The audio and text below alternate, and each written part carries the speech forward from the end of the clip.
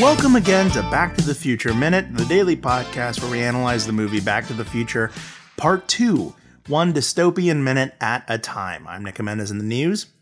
I'm Scott Corelli. Happy Thursday, everybody. It's Chris. Welcome back, Chris.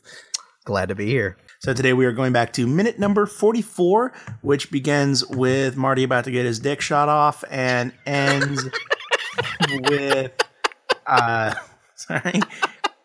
with, Marty looking around at the wasteland that is Tannenville. Mm-hmm. So I want to skip right to the fact that there's a drive-by. Okay. Can I just say I really like Michael J. Fox's acting as he's about to get shot in the dick. Oh yeah, it's great. Yeah, it's excellent. We get some great. He just doesn't know what to do. Yeah, we get some great Marty McFly noises. I like how Strickland, like as a tactic to coerce cooperation, switches from "I'm going to blow your face off" to "I'm going to blow off your genitals," which is awful. But in the context of this movie and a lot of '80s movies, it's just funny. I like that he sticks his hands out to cover it, like as a last ditch, like I gotta it's do better than nothing. He'll lose his hands, but at least yeah. And that'll, because a guy with no hands but a functioning set of he'll be fine. Ooh, yeah, I'll lose the news, but I won't lose Huey Lewis. Oh, somebody needs to let Huey Lewis know that he's a metaphor for a penis. Doing it all for my baby. Oh. So this drive-by is amazing. There's a guy that's just in the trunk. Let's see here. How many weapons are firing in this drive-by? They have one on the passenger side, two out of the sunroof. Wait, two out of the sunroof and a guy in the trunk. And is the driver shooting too? What the driver is shooting to, people in the back seat are there's like 5 weapons going off. Yeah. And so Strickland hits the dirt inside his door, and Marty ducks down just behind the stoop there, and the bullets, the squibs are flying like crazy. My God. We gave you all the gun moments. All the plants. All those plants were put there just to explode. We give you all the gun moments, apparently, because you had the terrorists. Yeah, I had the terrorists too, and again, it's worth noting that this took place before the 1986 regulation on automatic weapons, so all of those could be brand spanking new, fully automatic weapons. Yeah, that they got for relatively cheap. Oh, Reagan signed gun regulation. Take that, conservatives. I just want to point out that not only is Strickland in his gym jams, but he's also wearing slippers.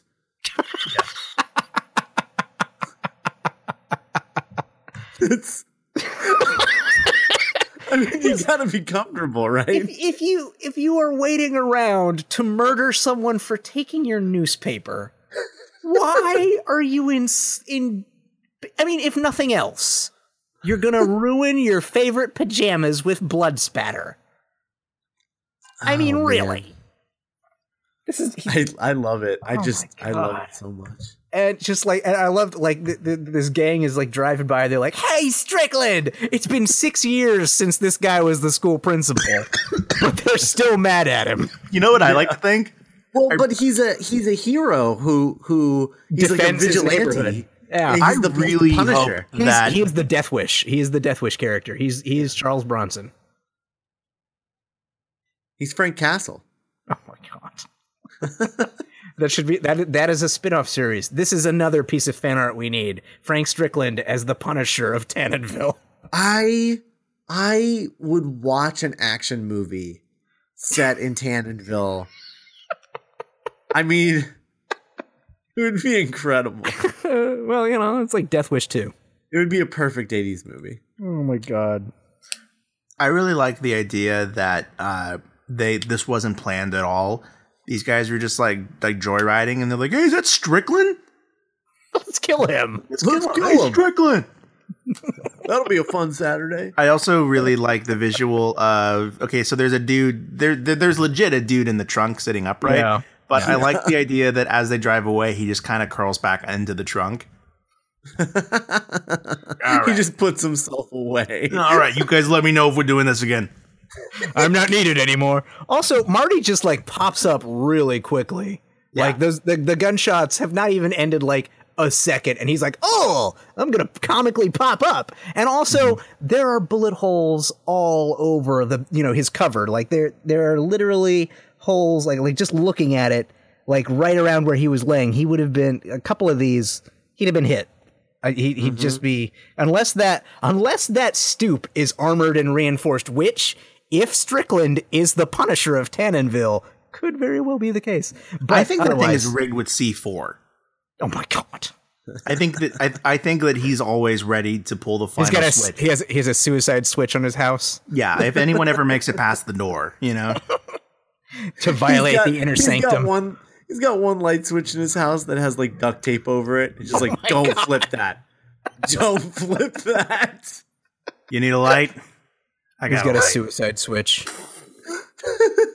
Oh my god! Mad respect to Strickland for he's just gonna go after those slackers. Yeah, he immediately he's outgunned like 5-1, and he just runs right back out and starts shooting very poorly. He does not. Yeah. His form is terrible. You don't. Anyway, and it's not like he's going to get any kind of range on a moving car with a shotgun. No, I mean the shotgun spread is not that much. Like he could still, like if they're just down the street, he could still kill the guy in the back.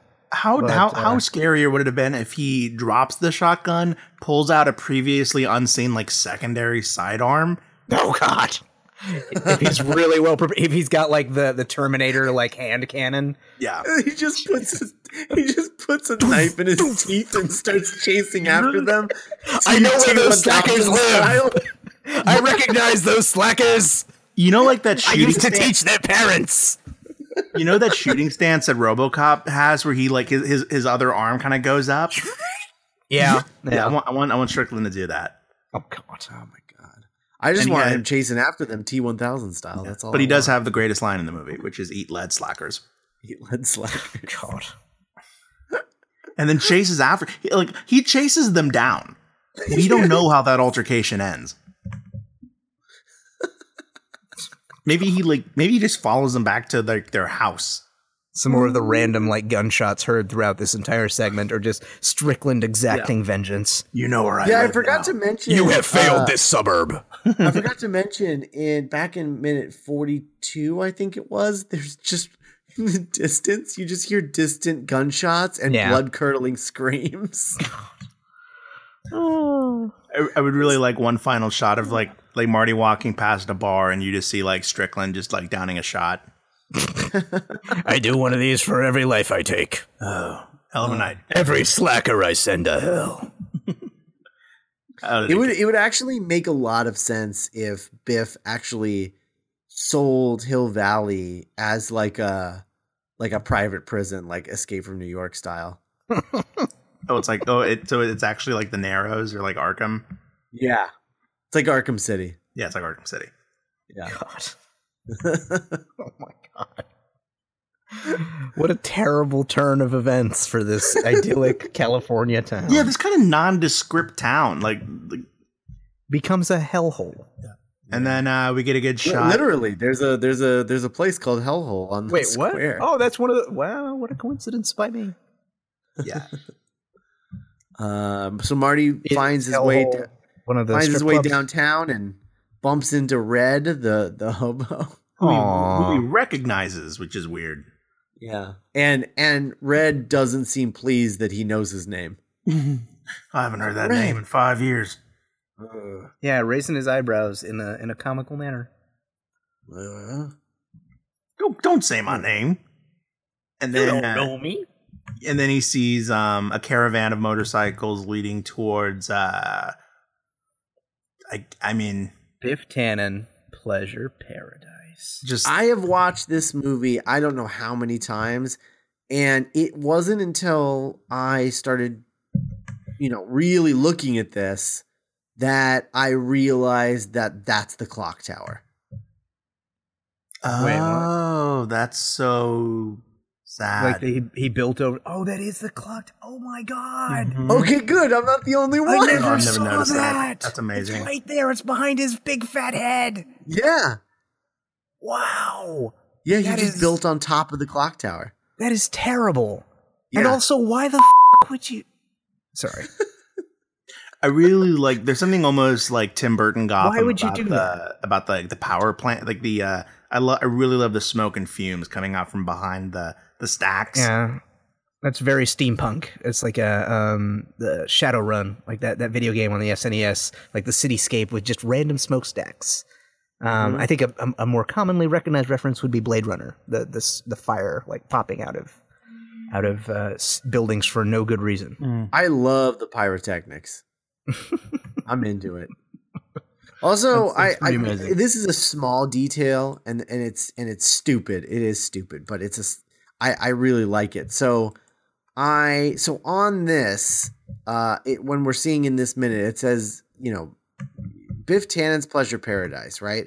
When you look it up, like the full name of the place, it's Biff Tannen's Pleasure Paradise Casino and Hotel. I love that the casino comes first. Mm-hmm. Yeah. There's also a museum. There is a museum. Yeah.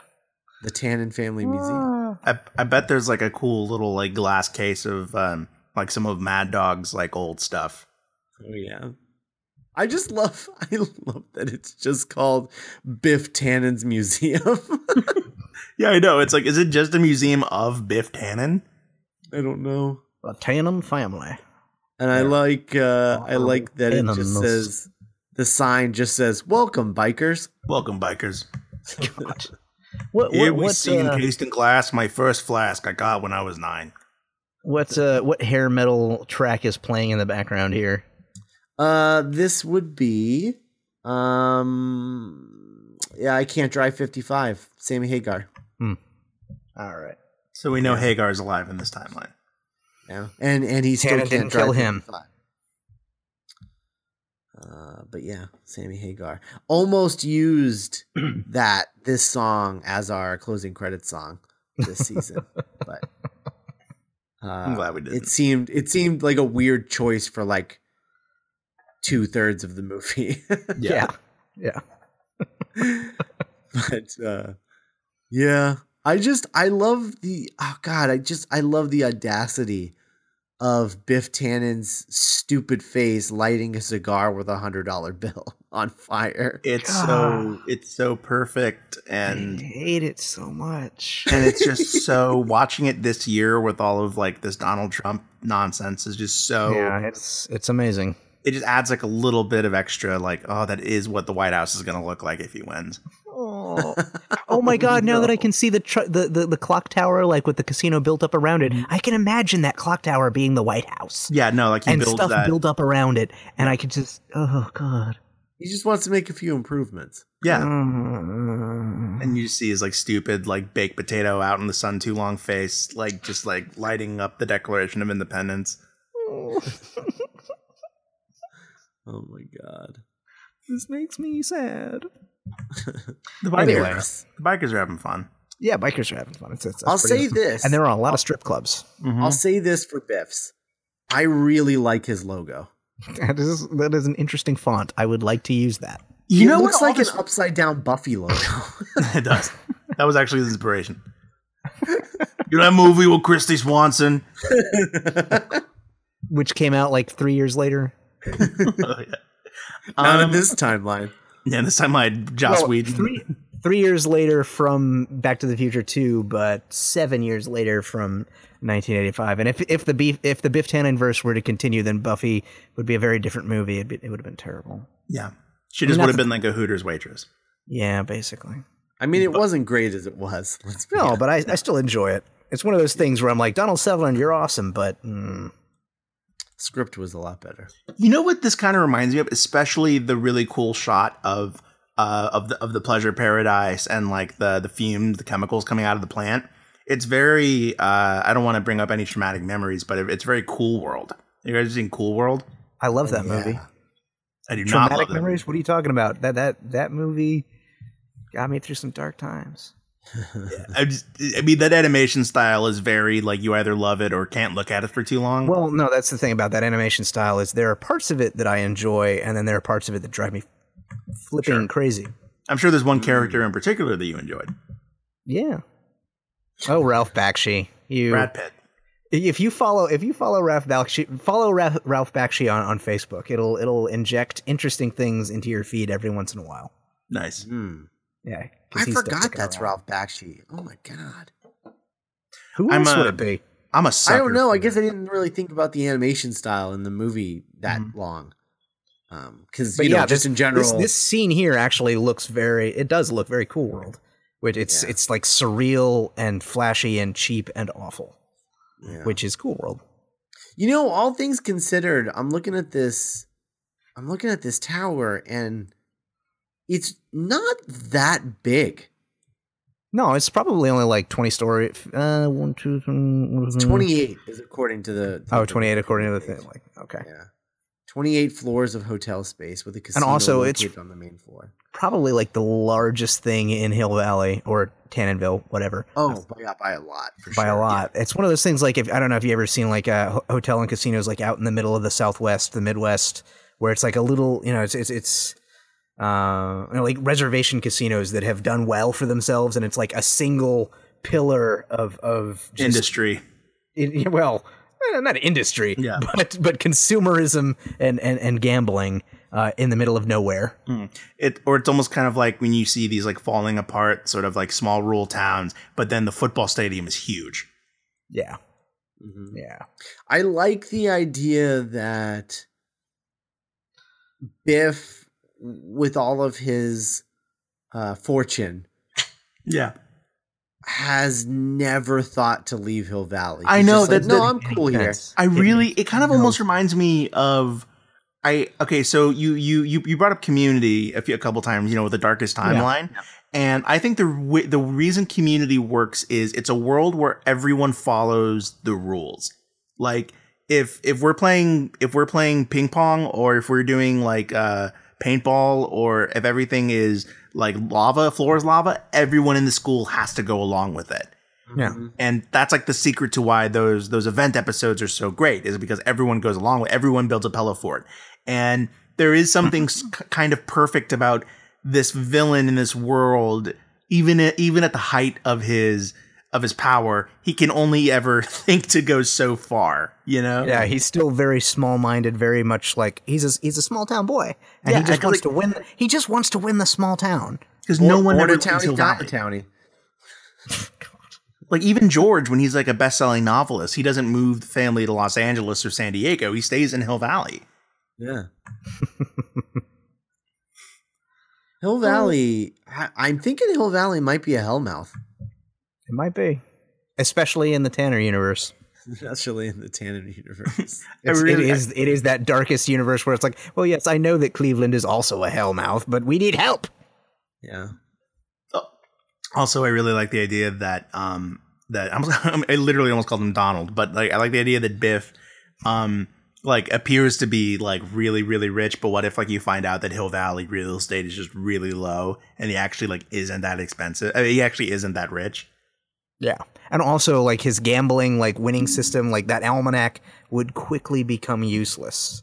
Like the more he bets and like people follow his bets and see what he's doing, the more the sport changes, people will change and respond. Like that almanac would only be useful for a couple years, and then it would destroy like what if a player gets traded? Like what if a team is under different ownership? Like what if a team that used to be in Ohio gets moved to like Indiana? You know what I mean?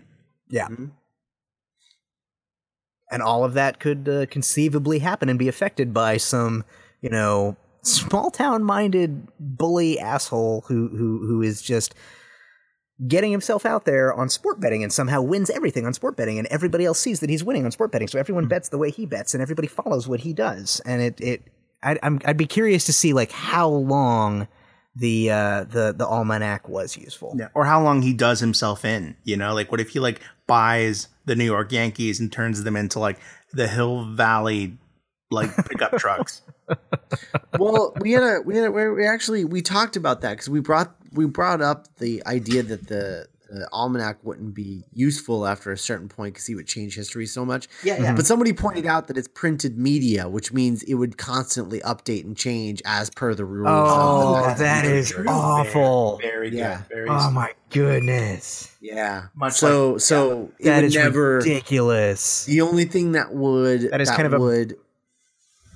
the only thing that would stop him is when he reaches the year 2000. That's kind of amazing. I mean, that sort of element of the time travel like mechanic in this story has always bothered me, but for that particular plot point, it's actually brilliant. I mean, like, it's I'm sure that's not something that they bothered to think about, but if you apply the mechanics the same way that they've been applied for everything else, then that makes sense, and that's actually really cool.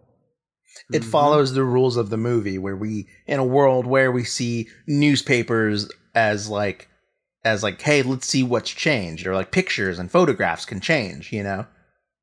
Yeah. Mm-hmm. That's really cool. So referencing the other drafts. Yes. In the 67 draft, after Marty runs away from Lewis and his son Harold, Marty is very confused, and he's saying that it's my address, my house, I don't get it, what's going on? And then he looks across the street and notices Mr. Lester raking his leaves in the middle of the night. Okay, cool.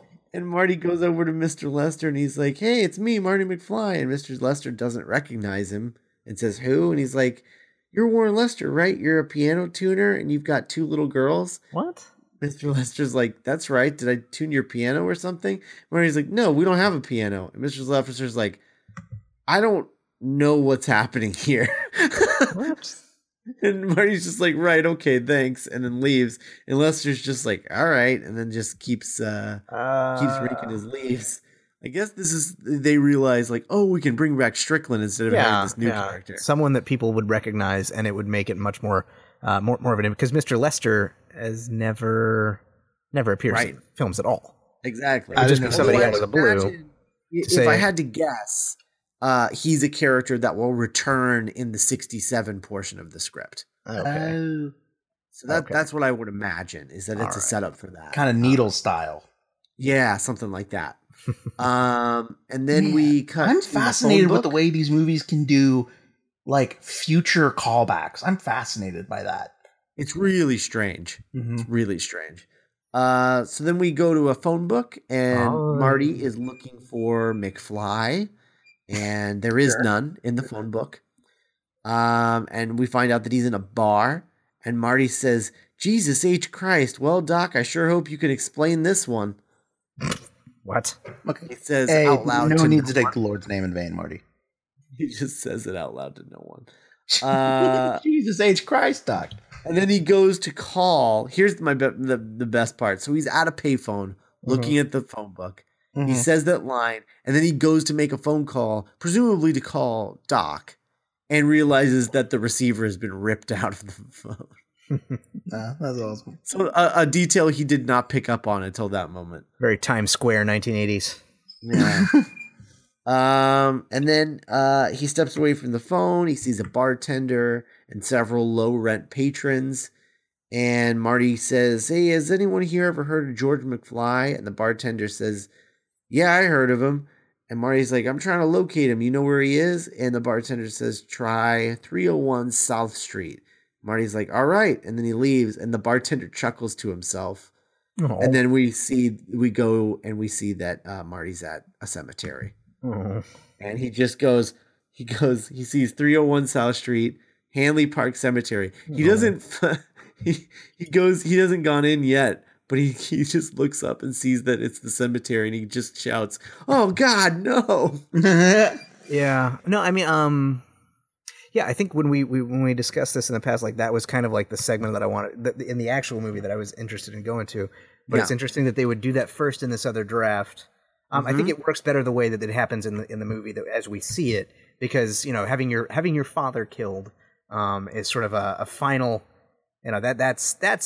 It's bad. It's good that that's sort of like the last segment where he's like, "Whoa!" Because first he has to have the revelation that Biff Tannen is his stepdad, and his mom's state of affairs and where the family is. Well, we're not sure if that is what's going on in that script yet. We don't know all the details of alternate 1985 yet. Oh, yeah. I have absolutely no idea about what happens in the Paradox or 67 versions of the script. So maybe people should stay tuned in for that. Yeah. So that's all I got for this minute. Yeah, me too. All right. That's pretty good. Yeah, if you want to go to our website at duelinggenre.com, you're always free to do that. We love hearing from you guys. We love reading comments.